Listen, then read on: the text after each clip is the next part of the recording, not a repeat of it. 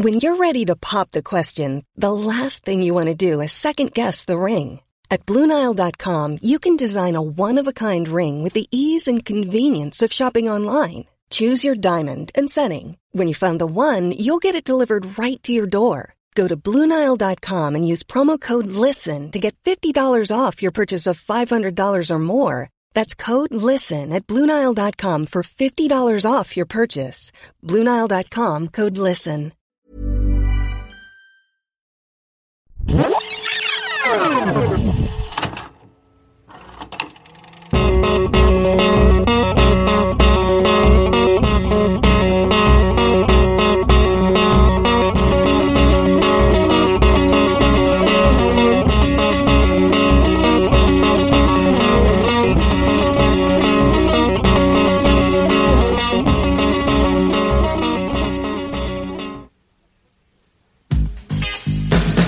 A funny thing happened to William and Stanley on their way to college. At what point did you shoot the clerk? They got framed for murder. Whoa! Wait a minute! Now, two kids from New York are in deep trouble. It's time to make your phone call. The Klan's here. They're inbred. They sleep with their sisters. In the deep South. Some of them do. And only one man can save them. We need to call an attorney, a great attorney. He's not your typical hero. We got an attorney in the family. Great, who? He's my cousin Vinny. You stick out like a sore thumb around here. Oh, yeah, you blend. You graduated from law school 6 years ago. What have you been doing since? Studying for the bar. That's a lot of studying. What's this over here? You never heard of grits? Sure. I just actually never seen a grit before. Welcome to Rewatchability. It's the podcast where we rewatch old movies and see how they hold up today in the modern eye. In 2020 with 2020 vision. We'll never get it wrong. I'm Robert Larone. With me, as always, is Blaine Waters. And today we have a huge movie, very important movie in the history of cinema for a number of reasons. Wow. And one of the big reasons that we're talking about it is because today the Oscars were announced, the nominations are out there, and it all ties together, believe you me. Rob will build the case later on. That's right. But before we get into that, we should first of all thank our Patreons. Thank you. Those are the people who give us a little bit of money each month, and that helps us keep the podcast going, keeps the lights on. Yeah, you're like our jury that finds us innocent each week. Or guilty. What? I don't know. Are we sure that we want to give them that sort of power? To send us to jail? Yeah, maybe not. Maybe I not. plead the fifth. Well, thank you for going to patreon.com/rewatchability and giving us that $135. Yeah, It's great. And if you do, you get some perks. Or, wait, what do you call it when you, agree to not go to trial? A settlement? You get a settlement. Settle for us. In the terms of the podcast early. Yeah. And ad-free. Yeah, that's great. You don't want to skip, maybe you're listening to us on a run. You don't want to skip forward. No. Your phone's going to fall out, smash. No. It's going to be bad. It's going to be bad. So this will allow you to do that. Exactly. It's the cheat code. But today we're talking about My Cousin Vinny. Huge movie, very important, as I said. And the reason why I thought that it would be great to talk about this is because it's one of Blaine's favorite movies. I love this movie. I don't. You mentioned something earlier about this being notable for one specific thing. I think I said notorious. And I don't know what that thing is. Oh my God, you're so clueless. And I feel I'm in a bad position infamously, here. During the filming of this movie, Joe Pesci beat a man to death for saying he was funny. Am I a clown to you? No. But, I mean, the reason that this is notorious is because Marissa Tomei, who plays Mona Lisa Gambino in this movie. Yes. That's not the right name. No, but it's something like that. It's something that arch. Yeah. She won the Oscar for her role in this movie. And it was controversial. I mean, before Moonlight, the whole Moonlight debacle where La La Land was announced instead of Moonlight, this was the thing that people talked about when they talked about Oscar mistakes. Because a lot of people believed, and there was actually a rumor, that the announcer had announced the wrong movie or the wrong guest in a La La Land-like situation. Oh, and so they thought like Marissa Tomei was the mistake. Like she shouldn't have gotten it? Yeah, that's right. And they just decided to save face to roll with it. No way. Because she deserves it. She deserves it. She's so good in this movie. She's amazing. Marissa Tomei makes this movie. She does make this movie. This movie, and why I love this movie is because it's kind of like Ralph Macchio has second billing, Joe Pesci has first, and Marissa Tomei has third. But it's her movie. It's about her. It's about her getting what she wants in this movie. Exactly. She's the one with the goal. She's the one that does everything to get it. Joe Pesci's kind of just along for the ride. Well, you know what? It might be Joe Pesci's year this year because the other reason I wanted to talk about this movie. He's an Irishman. He is in The Irishman, and he was also nominated for Best Supporting Actor. So this could be his year. Or they could mistakenly call his name. That's right. But he's also up against like Al Pacino, also from The Irishman. So I don't know how that's going to turn out. No. You know, this seems like a violent situation. They're just going to beat each other up in the parking lot with statues. Yeah. It's going to be bad. But since this wave of Pesci mania is sweeping the land... Are you a Pesci's? Is that your sign? I'm an Tomei. That was such a mouthful. Yeah, that was a struggle. Yeah, that was a stretch. But... yeah, I thought this was the perfect time. This is great. Possibly the only time to talk about My Cousin Vinny. So that's what we're doing, Your Honor. And the defense rests. So when did you first see this movie, Rob? Well, it was a long time ago. I was very young. I'm pretty sure I saw it like shortly after it came out on video. Right. I remember What year is this movie? This is like... It's 1992. Okay. I remember that... my babysitter put it on. Oh, yeah. So I must have been like, I don't know, under 30. Don't let him get too stoned. And put the popcorn in the microwave right before you go to bed. He likes to snack. And the movie stood out for me. I just remember it being like so weird. And of course, like I already knew Joe Pesci from Home Alone. Yeah. And also like I vaguely knew him, I think, as a secondary character in the Lethal Weapon franchise. Yeah. Leo Getz. Yeah. Whatever you want, Leo Getz. So I thought he was sort of a fun actor. And the movie made an impression on me. And I haven't seen it since. Oh, wow. Okay. So I just remember this like strange movie in which Marissa Tomei, I mean, not saying that she doesn't deserve the Oscar, but the character is very loud. Yeah. So big. I wanted to understand as an adult what My Cousin Vinny was all about. And I thought this was a great opportunity. So it's like one of those movies that you saw when you were a kid and you didn't have the full context of like what the laws were around this, like what was happening. And it like I was not a legal expert. I didn't know, I knew little about jurisprudence. That waited until high school for you, so that's good. Yeah, I was much the same way. Like, I saw this when I was pretty young, and I only remembered, like, them waking up a lot, like that being hilarious. Right. There's this running gag in the movie where they get woken up at 5 a.m.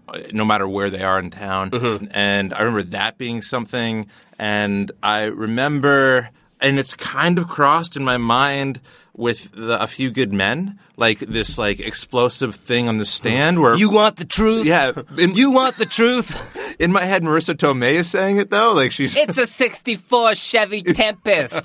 That's the truth. Yeah, so I feel like I've confused this movie with so many other movies, and then I watched it a few years ago because a friend of mine said that it was the movie that you kind of watched in law school, right? Because it is very accurate to the law, and a lot of the stuff that happens in this movie that feels like shenanigans in the courtroom actually do happen in a lot of trials. Right. So it's pretty accurate.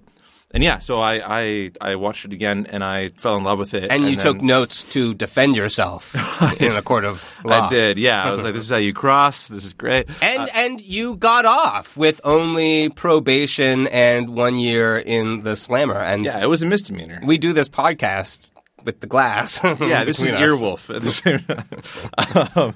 No, I loved it, and I am like one of the. I'll talk about this movie for so long. I love this movie so much. Well, we have about an hour. Okay, good. This is good because then I can talk it out and not bore people at parties anymore. So it's maybe you'll get invited to one now. This was the reason. No. Okay, so My Cousin Vinny It is a very old school movie. Yeah. It starts with Ralph Macchio, the Karate Kid, and another dude who is not the Karate Kid.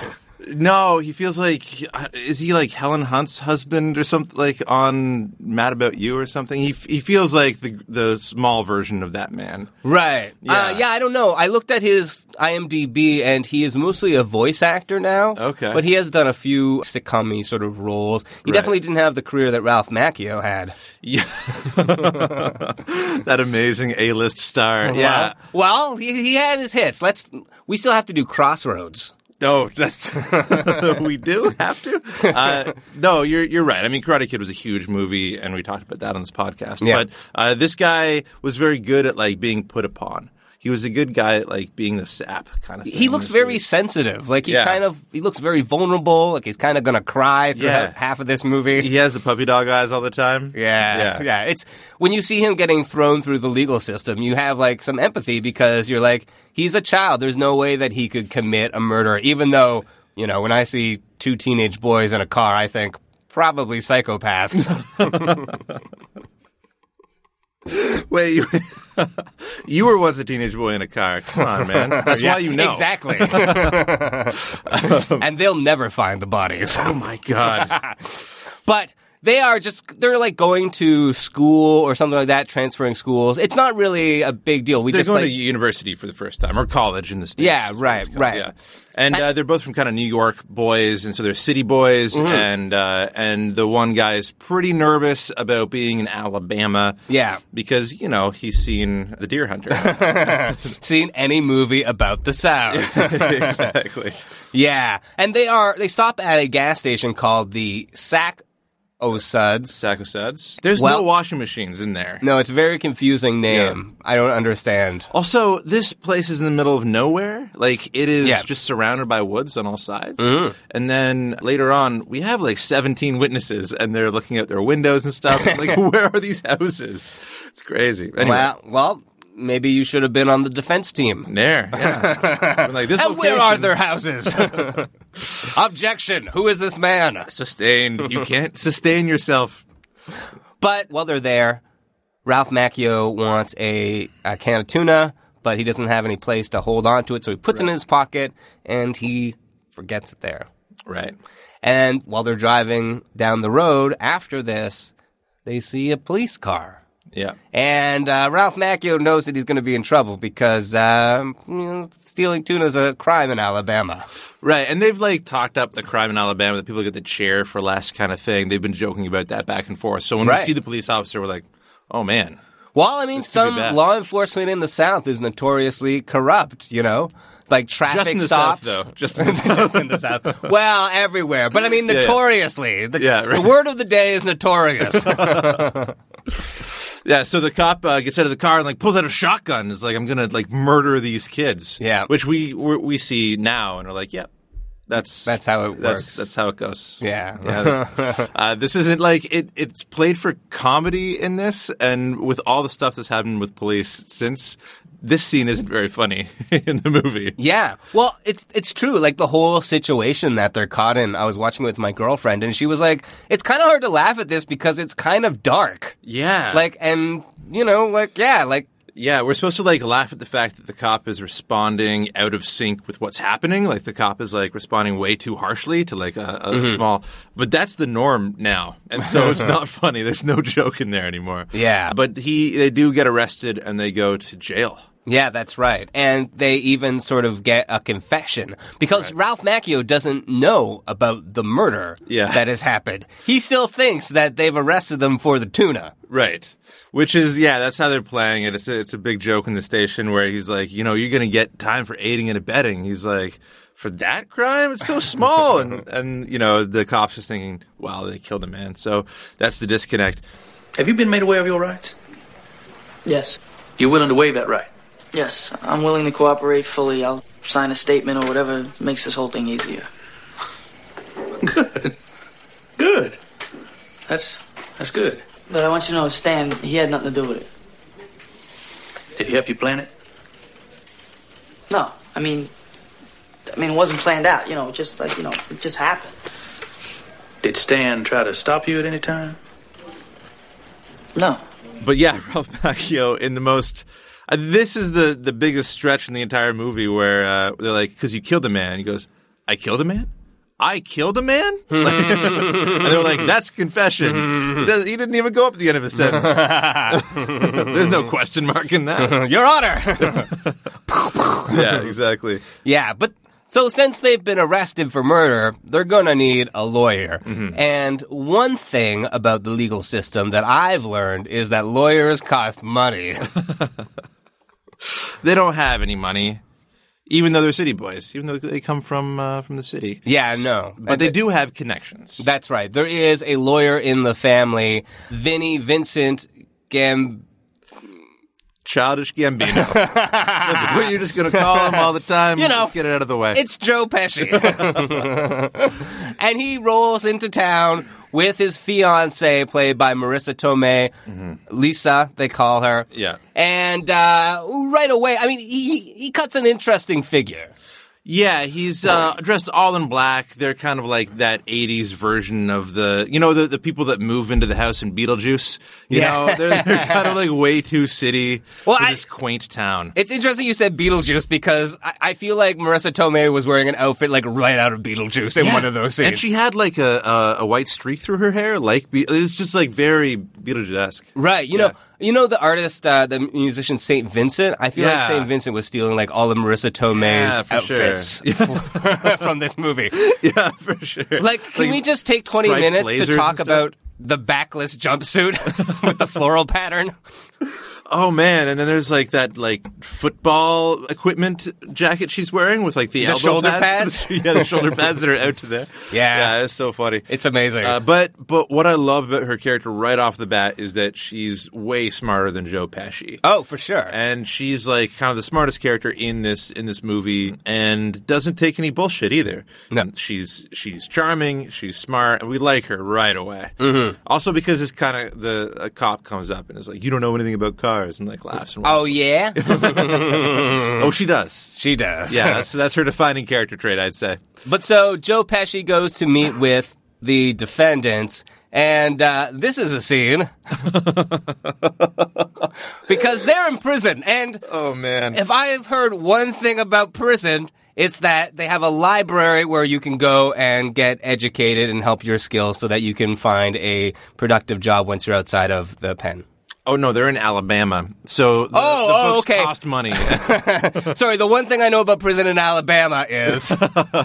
Yeah, they are afraid of everything because they're city kids, and so they're afraid of Alabama, but they're also afraid of prison and dropping the soap in the shower, which they bring up. Yeah, oh man, I read this article where this prison actually tried to put like liquid soap dispensers in the shower, thinking that would solve it somehow. It's like it wasn't dropping the soap that was the thing, guys. It was the whole. Anyway, it's a weird mix-up again where the teens think that. Or the one teen thinks that Joe Pesci is coming in to maybe, as from the movie, make him his prison bitch. Mm-hmm. Yeah. Mm-hmm. While Ralph Macchio is conveniently asleep. Yeah. And I feel like this is one of those jokes that doesn't really hold up because, I mean, it's not really great to laugh at the expense of prisoners being sexually assaulted, especially because... Victims. Yeah. Yeah. A lot of them are there because of a little prison industrial complex and the school to prison pipeline and all of that stuff. Right. There's a whole systematic injustice thing. Yeah. And it's a really rough go in a lot of prisons, especially in the States. So maybe let's not make fun of that in a comedy movie. That said, though, I did laugh at it because I'm a terrible person. Well, also the actor plays it really well. I thought it's really well done. Yeah, and I think maybe you can even like view it as a scene which is like critical of that assumption that once you go to prison, you're going to be raped by the first person that you see. Right. Because he's not.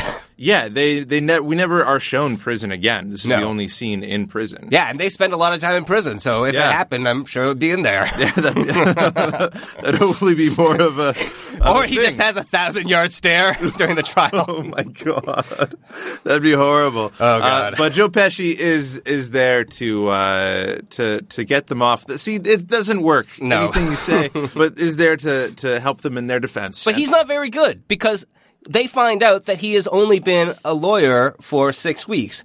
And Ralph Macchio asks him, like, well, wait, didn't you pass the bar exam 6 years ago? And he's like, yeah, what you been doing since then?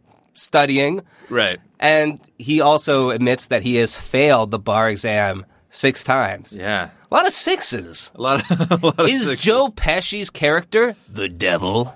Maybe, potentially. I think you can make the case. It's also, we find out that, like, Marissa Tomei, they've been waiting this entire time since he became a lawyer to pass the bar for him to win his first case so they can get married. Yeah. So I think a bit of it is him just putting off marriage for a long time. It could be that. Yeah, he does explain later because at first he totally fucks up the case. Like, during the arraignment, he won't shut up, and so he gets himself thrown into contempt when all he's really supposed to say is guilty or not guilty. But he doesn't know the procedure of the law, as he explains, and the only way to learn the procedure of the law is either to read a book, which he has. No. He's been doing that book. It's not. He says you either have to go work for a firm who will teach you, or you have to go attend court. And he didn't have time to attend court because he was too busy working at her father's garage. Right. Yeah, but Which I sort of buy. Like, that's like a real sort of like, this guy's a lower class dude. Lawyers are all these rich motherfuckers passing around their legacies. And they're like, oh, my son will get into Harvard because I was in Harvard Law. Blah, blah, blah, blah, blah. This guy, oh my God. he becomes a lawyer because he has an infraction. He makes a connection with the judge. It's a good story. Yeah, the judge is from Brooklyn too, so it's like, a good old boy, like made it, just like me from my neighborhood, like it made me think I can make it too, and it's great. And that's like being explained while the judge literally gives him the book on how to do this. And I think, Marissa Tomei does read the book later and learns all the procedure and helps him out, but he learns it the hard way, and I think that's what he's known in his life. Right? Yeah. He also lies to the judge and says that he's like this criminal defense lawyer who's been on many cases and got off many murderers. Yeah, that's pretty questionable. Yeah, lying to a judge your first day on the job. Well, not advisable. No. But it sort of works for him. But so they start trying the case, and he does start to get a little bit better. He starts to read, though he does continually get thrown in contempt for wearing the wrong clothes, for not knowing the procedures, and eventually one of the dudes, the buddy, wants to take a chance with the public defender. Yeah, and the public defender is kind of this big dweeb, and I think he should have got nominated for something for this character. He's great. It's Austin Pendleton. Which is the perfect name for that character, even, not just the actor. But he plays it so well, and he has a stutter, which he can't get over on the stand. So that's difficult for him, and he's not a very good lawyer either. No. It's not just the stutter. If it was just the stutter, I would feel bad because I don't know, give the guy a break. But also, when he is cross-examining the witnesses, he just doesn't seem to have anything to ask them. He doesn't seem to get what's going on. He doesn't have any insights. We intend to prove that the prosecution's case is circumstantial and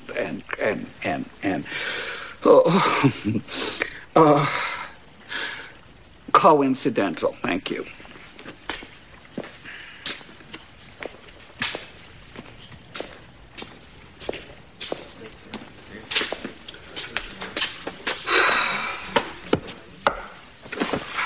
That's it. What about everything we talked about? Well, I get a little nervous. A little nervous. I'm getting better.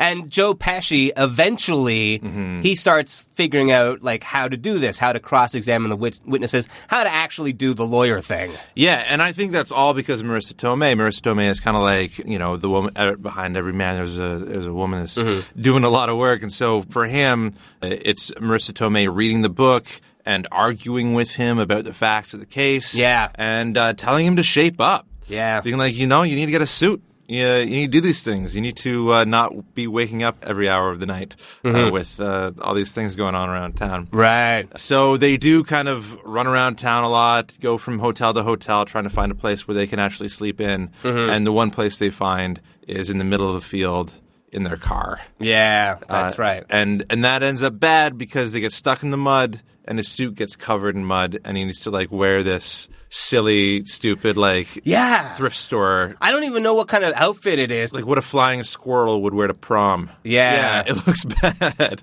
Yeah, or like somebody who's like in part of like a Tex-Mex gospel band? choir. I don't know. That's pretty good too.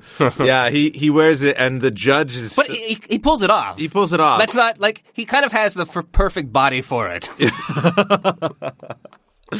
I also like his relationship with the judge because the judge keeps on trying to catch him out because he's like, he grumbles like, fuck you, judge, or like whatever you say, and the judge keeps on trying to call him out on things that he said.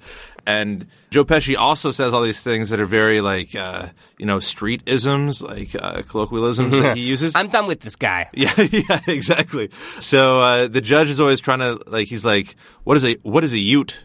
He's like, a youths. That's what I'm saying, a youth. So the judge keeps on trying to catch him out on certain things, but he doesn't really hear. And Joe Pesci does that like gaslighting thing. Where the judge is like, what did you just say? He's like, what did I say?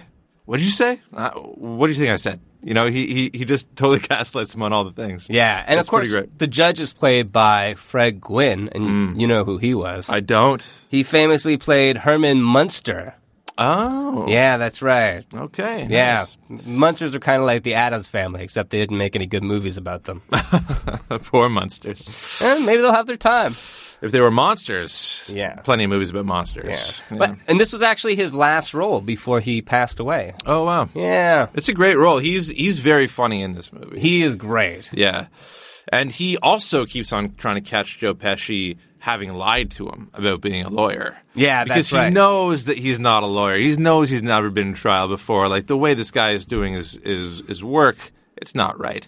So he keeps on trying to – and Joe Pesci's like, oh, you mean you tried to look up this guy. You looked up Gallo? Yeah. It was Callow. Yeah, exactly. Yeah, all the time he's just kind of doing the bait and switch on him, and so it's pretty exasperating. And then it comes down to the point where he's like, I'm going to find out. And they're like, well, the person will phone you back with this information in 2.5 hours. And he's like, so either we find out you're a lawyer in the next 2.5 hours or you miraculously win this case. And so he needs to win the case in the next 2.5 hours to not be thrown in jail permanently. Yeah. For lying to a judge. Raising the stakes. Yeah, it's pretty good. It's pretty good. And he does, it's pretty spectacular, the last act of this movie. Where he doesn't really know what he's going to do. Like, he's already sort of pissed off Marissa Tomei because, he was too involved in the work. He wasn't appreciating her help. Yeah, she's taking all these photos of the crime scene, and she's really working the case. And he's like, I don't know what I'm doing. I'm eating breakfast. Let me alone. Well, he did do stuff as well. He also went out to the crime scene and talked to all the witnesses the witnesses, yeah. There's Maury Chaykin there, who I would, not to brag, but I once peed beside that guy. Oh, really? Yeah, that's right. We were urinal buddies. I was urinal buddies with witness number 2. That's amazing. Oh, the brushes with fame. Yeah, that's right. Yeah. He did not wash his hands. Oh, no. I'm sure he did. Yeah. But anyway, he figures out while looking at the photographs that something isn't right. And so he calls Lisa, his fiance, to the stand, and she is still pissed off at him. Yeah. I love that he makes the bailiff keep her in there, and then the judge has to make her answer and stuff like that. She really doesn't want to work with him. And so he kind of approaches it like, prove me wrong. Am I wrong in this case? This is my assumption. Am I wrong? And she goes, yes, you are. Yeah. And it's such a great moment because you think the case is completely lost. But he's right he's wrong in the best way. Yeah. Because let's play a clip. Bloop. Oh, wow. We haven't done that in a while. Yeah, that's right. All right. Sometimes I think of this thing. You see, when the left tire mark goes up on the curb and the right tire mark stays flat and even, well, the 64 Skylark had a solid rear axle. So when the left tire would go up on the curb, the right tire would tilt out and ride along its edge. But that didn't happen here. The tire mark stayed flat and even. This car had an independent rear suspension. Now, In the 60s, there were only 2 other cars made in America that had positive traction and independent rear suspension and enough power to make these marks. Yeah, she's awesome. And I mean... She knows her shit. She knows her shit. Yeah. And, I mean, it sounds impressive to me, who doesn't know anything about cars. I think they have tires, right? Case closed. This lady clearly knows what she's talking about. These kids are innocent. Yeah, and like it impresses them so much that they dismiss the case. Yeah, well, the sheriff does kind of help out too because he goes on a hunch, quote unquote. Right. Joe Pesci sends him on and finds the real culprits that did it that were already arrested. Yeah, and the car that could have made those skid marks. One of them was reported stolen a few counties over or something like that. So it all sort of comes together. And they have the murder weapon, too, which is case closed there. Yeah. So it all works out well for them. Ralph Macchio and his little friend get to go free. Mm-hmm. And Joe Pesci and Marissa Tomei, they run out of the courtroom because he wants to get out of there before... the judge catches him out for lying. But Marissa Tomei, once again, saving the day... She had Joe Pesci's friend, Judge, who, was his mentor or whatever, call or send a fax saying that Joe Callow was a real respected attorney. I love that she got someone else to commit like a federal crime. Yeah. On his behalf. Yeah, but he made good. And now they get married, and they just argue into the sunset. That's the rest of their lives. It's beautiful. It's so good. Yeah. Yeah. And all of it is pretty accurate to what actually happened in the courtroom. Right. Is what I'm told. Right. Yeah. Well, we'll get into a little bit of that. Mm-hmm. But we also have the trivia and the behind-the-scenes stuff. Perfect. After this legal recess.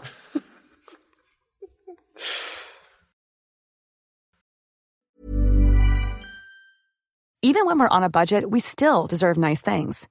Quince is a place to scoop up stunning high-end goods for 50 to 80% less than similar brands. They have buttery soft cashmere sweaters starting at $50, luxurious Italian leather bags, and so much more. Plus, Quince only works with factories that use safe, ethical, and responsible manufacturing. Get the high-end goods you'll love without the high price tag with Quince. Go to quince.com/style for free shipping and 365-day returns.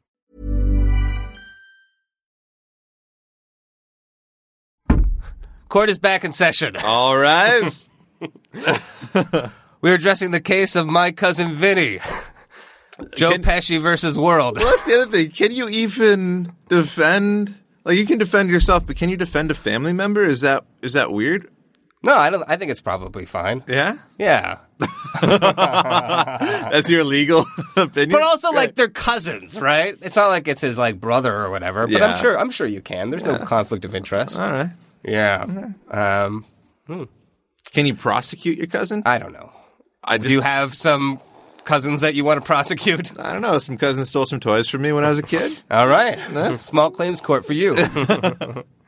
Okay, so Blaine, I have some trivia questions for you like we do. And that's great. First I want you to swear on this Bible. I'm an atheist, so. Okay, we can throw you in contempt of court. What? Bailiff? No. Oh, I also want to mention that the bailiff in this movie had the most amazing mustache. It is like a straight line. Man, a curly straight line. I wanted that guy to be at my Little League games and say, you did a good job. Yeah. He was like the most fatherly guy. Like, Joe Pesci comes in a suit and he's like, you did good, kid. Like, he has that, he never speaks a word. He just has that smile. It's so nice. Yeah, he's great. So I think some of these are going to be difficult for you. Just looking at you, just knowing from what I know of you. Okay, go on. Okay, so the first question. This movie is infamous for a moment when Marissa Tomei won Best Supporting Actress. Oh, yeah. There was a rumor that the presenter had misspoke or read the wrong name. Right. Who was the presenter of this actor award? Oh, man, if it was Warren Beatty, that would have been amazing. Yeah. We're not letting you do this again. No, maybe it's someone that, like, does fuck up a lot on stage. John Travolta? Was it John Travolta? Dina Menzel. Beautiful, beautiful. He touched her face so much when he made up with her. It's so gross. Anyway, who was it?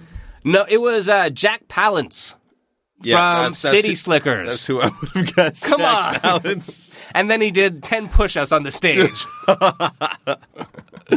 I'm strong. I love that guy, though. Yeah, he's good. You know, I just wanted to take this opportunity to forgive him, whoever he is, and his identical twin brother. He didn't do anything wrong. No. Mr. Tomei won. No, I guess that's right, yeah. Spider-Man's mom won. Oh, yeah, that's right. She's Spider-Man's mom. Yeah, I know. What the fuck? That's how so many kids are just going to know her.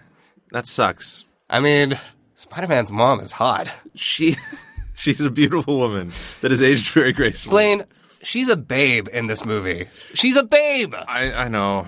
And also special mention for The Wrestler.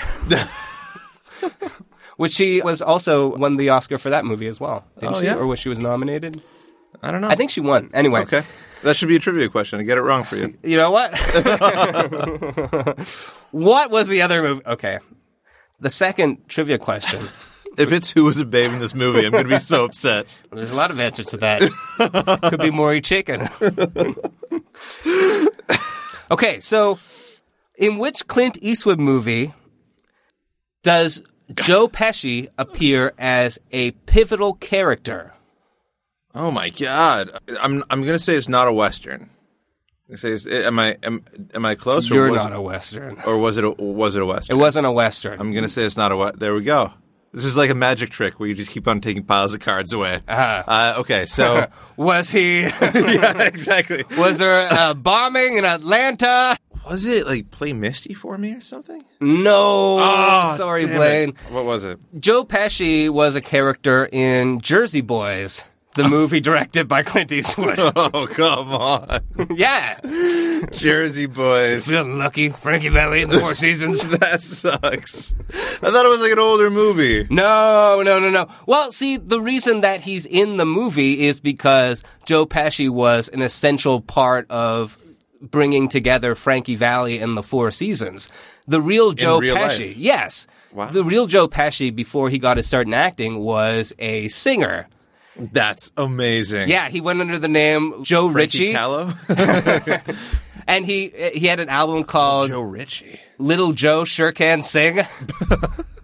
And I listened to one track, and it wasn't bad. It wasn't terrible. But, my God. you know, he was in the music industry. I think he also played guitar on, like, a pretty famous song as well. Okay. But he introduced Frankie Valli to his songwriting partner, Bob Gaudio. Wow. And then they wrote all those fucking annoying Four Seasons songs, like, you know, Sherry Baby and Oh, What a Night. All right. And all of that stuff. So you're a fan is what you're saying. I'm a fan.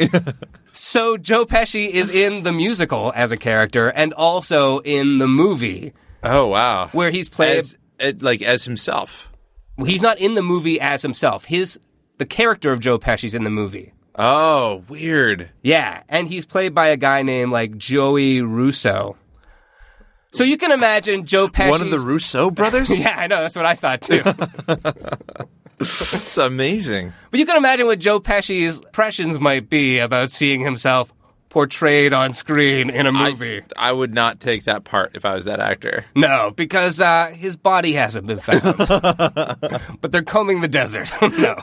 Oh, man, they could have de-aged him like in The Irishman or something. That's what I was thinking. Yeah, man. Put Joe Pesci in. He's good. Well, Joe Pesci's like a tough guy. Like, he's like very old school. Like, there's a story where they wanted to get him for something, and in the research, he admitted that he doesn't. This is kind of disgusting, so prepare yourself. He doesn't. You're gonna get whacked. He doesn't perform oral sex on women because he thinks it's disgusting. What? And degrading as a man. What are all these old Hollywood guys doing? Like, who said that going down on his wife gave him cancer? Michael Douglas. Michael Douglas. Oh, my God. Well, I don't want cancer, do you? That's the worst. Oh, my. Yeah. They're missing out. They're missing out. Yeah. Okay, so I do have a third trivia question for you. So in this movie, Marissa Tomei helps win the case by explaining that the tire tracks could have only been made by a certain vehicle, like the 1963 Chevy Tempest. With positive traction, yeah. Positive traction, yeah. This turns out not to be true. Oh. Why is it not true? Because Chevy never made a lime green. I don't know. I have no idea. Wrong. Okay. I'm going to say that no car like going up, because she describes like going up on the curb with positive traction, it would have kept one tire squarely on the ground. And I don't think that ever happens. I think the axle would keep the tires straight on the ground at all times. Okay. That's what I'm saying. Well, that may be true. I'm not sure. Not a mechanic. Okay. But you are wrong. The reason is that there was a third car made in the 60s that would have been able to do that. Oh, wow. Yeah. And apparently the screenwriter, who just didn't do any research for the automechanical parts, the dialogue, he just sort of wrote it from memory. He knew that there was a third car, but was hoping that nobody would catch it. Oh, okay. Yeah. Yeah. Which is an interesting lawyer trick. The third car. Guilty, Your Honor. It's like a new Graham Greene novel. All right. The third car. So I did do a tiny smattering of research, and I did find that they were going to make a sequel. That's true, right? They were going to make a little bit of a sequel? They were going to make a sequel. Like it's written? Yeah, there was a screenplay and everything, but Marissa Tomei didn't want to return, and so eventually it was canceled. Yeah, I think that means the script was bad. I think that's what that means. Well, it could mean that, but also, I mean, she won an Oscar for it. I mean, why would you want to return to something that, you already perfected?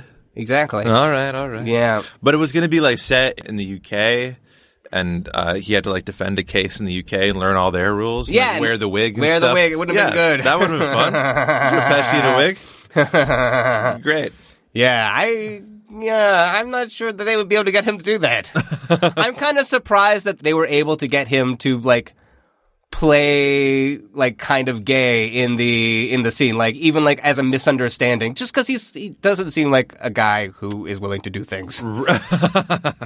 Step outside his comfort zone? Yeah. That said, though, I actually do love his performance in this movie. Like, in some moments, he is, like, really earnest, and, like, that is a quality that we just are not used to seeing from him, and I think that it sort of works. And he is vulnerable a lot, which is great. Yeah, and I think he's a real curveball for like a lead in this movie. Like I can picture somebody like Nicolas Cage being given this role. Sure. I can picture somebody like I don't know. Thank God it wasn't Nicolas Cage. Oh my God, it could have been. Could have been amazing on a whole different level. Yeah, but he's such a unique looking guy. Mm-hmm. He reminds me of like a lot of people that I knew up north who, were, part Italian or like, French Canadian, like little squat, scrappy guys. Yeah. I love the part in the movie as well when oh man, he's trying exactly know what you're gonna say. He's trying to collect the hustle from the redneck guy. Yeah, because this guy kind of hustled Lisa out of some money and then never paid her. Well, she hustled him, yeah, and he never paid her. Yeah, but so Joe Pesci goes to fight him, and then he's like, "Well, I'll fight you if you have the $200," but he doesn't have the $200. But when he finally does have the $200 and is ready to fight, he just does like this sort of like leaping punch. It was a Superman punch for sure. It was a Superman punch, and I love it because he has to. He doesn't have much strength. He launches himself. So he launches all like 150 pounds at himself, like at this guy's face. It's amazing. And they both tumble down together, and then he gets up and counts his money. It's so great. And I think there's, in the 80s with all the tough guy action heroes that would just kind of like throw their arm in the air and 7 people would get punched into oblivion. Mm-hmm. Like, it's so nice to see someone commit to a punch on screen. Yeah, but also like small, scrappy guys, right? Oh, man. Like, you don't mess. You don't mess with small guys. They like to fight. They like to show that they're the big dog. Yeah. Yeah. So the behind the scenes of this movie, it was inspired by, in the 70s, the screenwriter met somebody who was actually waiting to pass the bar exams, and they talked about what would happen if he didn't pass, and the guy said he just had to take it again. And so they got to talking, and he asked, what's the most times that somebody has failed the bar exam? Right. And apparently the record, at least at that time, was 13. Oh, my Lord. But so 13 years of your life. Yeah. The screenwriter thought, like, oh, wow, like, 13 times. But, like, he did eventually pass it. So, like, the guy who failed the bar 13 times is out there practicing law somewhere. Yeah. And so that was sort of the seed of this movie. That's great. Yeah. Yeah, and originally they didn't think to get Joe Pesci. There was another name that they were hoping for. Do you want to take a guess? This wasn't part of the trivia. Warren Beatty. No. Robert De Niro. Really? Yeah, that's right. Poor Joe Pesci. Pesci's off co-star. The overshadowing Robert De Niro. Well, they've done like 4 movies together, like Raging Bull and Goodfellas and Casino and I guess now The Irishman. Right. Oh, I think they're also maybe in A Bronx Tale together. Oh, yeah. But that wasn't a Martin Scorsese movie. I just assumed they lived together with Scorsese. They all sleep in the same bed. Robert De Niro, Martin Scorsese, and Joe Pesci. Yeah. But then, like, Leo started coming over, and Robert De Niro was starting to get sulky about it. Yeah, exactly. But actually, one thing I forgot to mention was that it was during the filming of this movie that Joe Pesci won his Oscar for Goodfellas. Oh, wow. And actually, there was a take done where, one of the many scenes where Joe Pesci is waking up. Right. Or actually, it was the scene where he is sleeping like a baby finally. When he did it, he was holding the Oscar statuette for the first take. Oh, really? Yeah. That's really funny. That's kind of good. Man, they should have had a scene in this movie where he couldn't get a good night's sleep, so he just did the contempt of court to get a good night's sleep in the prison. Yeah. That would have been good. Yeah. They also considered some other people for some of the other roles. I'm sure Ralph Macchio was always in there, but can you guess who they wanted to get for Stan at one point? You can't. It was Will Smith. Ah, it was Will Smith? Yeah. Oh, another rapper. Okay. Close. Yeah. That was pretty close. You just said Stan, and so I thought. But that's so great. That would have been great. Will Smith? Yeah. That could have been good. It also because 6 Degrees of Separation. This was prime Will Smith. Yeah, and just the race angle too, because this is like it's just a bunch of white people in this movie.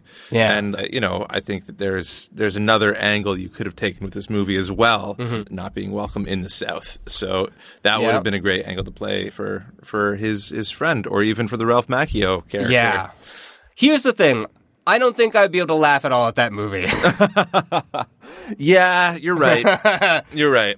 Yeah. I mean, if it's like a couple of white guys, I can expect that, maybe they'll get off. Right. Yeah. But I don't know. There's been way too much shit. Yeah. And yeah, true. That even makes this movie a little less funny. So. But even like, it's already like not very funny. There's still a lot of injustice for all sorts of people down south. And especially in like, the past. Yeah. And probably the present. Yeah. But this movie had a bit of a legacy as well. Mm-hmm. Have you heard Joe Pesci's album? Not the Little Joey Sure Can't Sing. Okay. It is the Vincent LaGuardia Sings Just For You album. The album where Joe Pesci performs in character. Oh, no. What? Just for you? For all of us. I haven't heard it. Well, should we play a little for the audience? If we can. Let's do it. But the most, there's some amazing tracks on here. Okay. One of them is a track where Joe Pesci raps, sort of a la Deborah Harry in Rapture. Okay. In a song called Wise Guys. Okay. And they explain he's like a wise guy. Do you have the lyrics there? No, I don't. But it's like it's like sort of trying to cash in on like the association between hip hop and gangsters that happened, back then, the Scarface and all of that stuff. Sure, yeah. And, it's pretty impressive production. It's done by a team that produced for like Puff Daddy and all of those people. So like, they had the guys behind it. So weird that Joe Pesci was in that studio. So weird. And like, oh, Joe, you're gonna like sing? Like no, I'm gonna rap. Oh, okay, like as Joe Pesci, maybe that'll no. As my character from this one movie. You okay, Joe? You okay? That's so funny. That's great. Yeah. like that a lot. Did you stick around for the song at the end of the credits song? I did, because I heard it describing the exact plot of the movie. Well, it was a New York attorney about to take a southern journey into places that he'd never been. She was a brunette out of Brooklyn, fast talking and good looking, with a body that was made for sin. And she wanted him for marriage, cause the torch that she carried was harder than the fires of hell. But he said he didn't need her, still she followed him down deep into the buckle of a Bible bed. She begged and she pleaded and she told him all she needed was a little tender love and care. It's amazing. I think this is how far it got, and then it was never done again. Because there's a lot of 80s movies where the song at the end recaps the whole movie. But this is like 92. Yeah. This is pretty late into the game to still be doing that. And especially on like a quasi-serious movie. Yeah. But also like a country singer. Yeah. And this but one, he's kind of like rapping too. Like he's singing really fast country. I don't know. Well, it's fast country. I don't want to start anything. The South is full of Little Nas X or something. Well, yeah. I mean, now it'd be cool. But back then, this is Travis Tritt. Yeah, the one and the only. Yeah. With a little, it's like called Bible Belt or something like that. Yeah, he's like a couple of boys from New York coming on down. It's like the worst. It's kind of like the devil went down to Georgia. Yeah. Rough Macchio went down to Alabama. All right, man. Well, at the Crossroads. No. God damn, you bringing up Crossroads again. We're never doing Crossroads. Yeah. There was also a Bollywood version of this movie. Oh, my God. Yes. Yeah. I can't wait to watch that. Yeah. I'm watching that. That's got to be pretty amazing. So soon. Yeah. One thing that I found kind of interesting about this movie was that the studio actually wanted to get rid of Marissa Tomei's character. That's sounds like a studio. Yeah, that's right. And in order to keep the character, the screenwriter reluctantly added a scene that was requested by the studio president where Vinny's girlfriend complained that he's not giving her enough attention.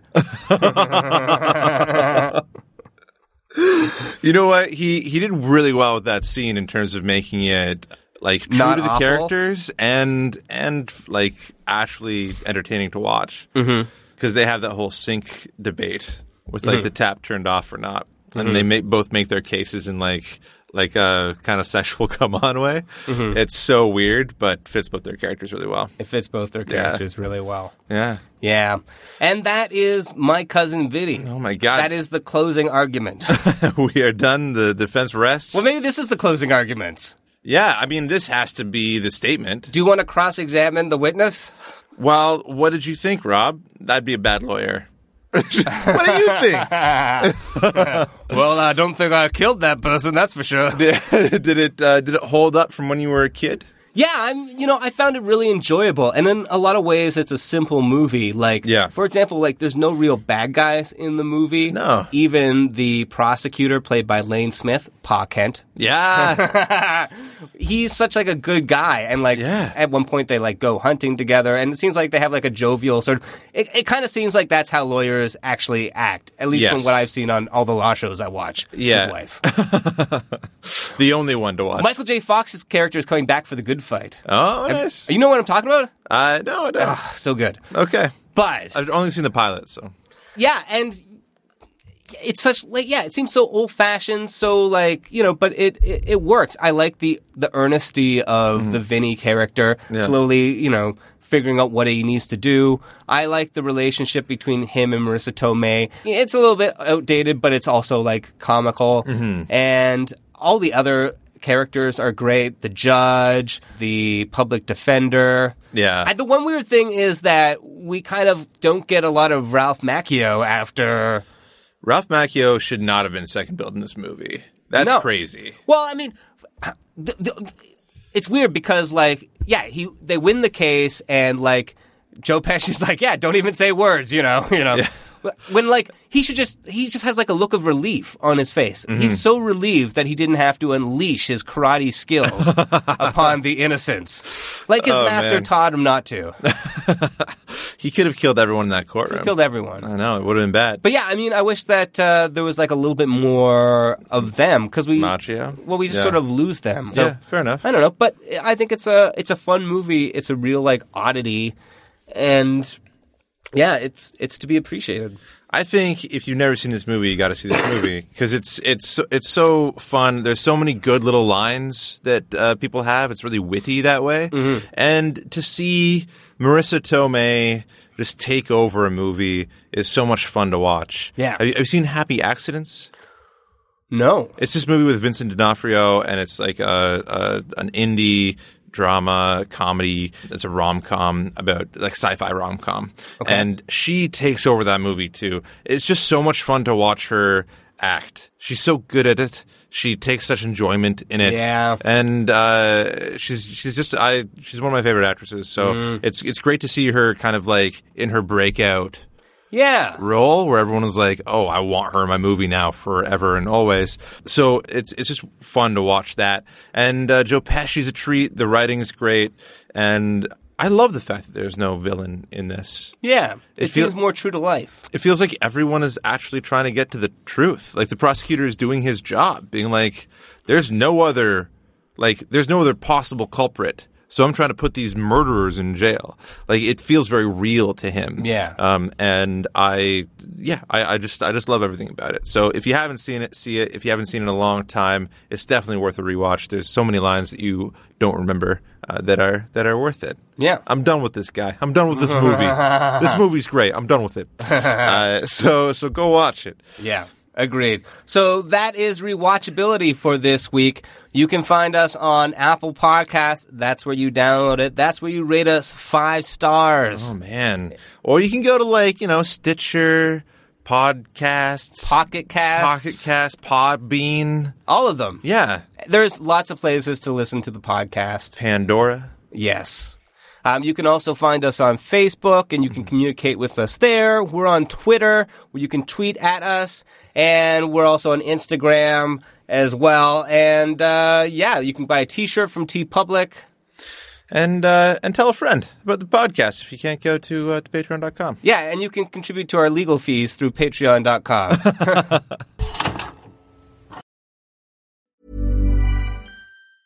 Planning for your next trip?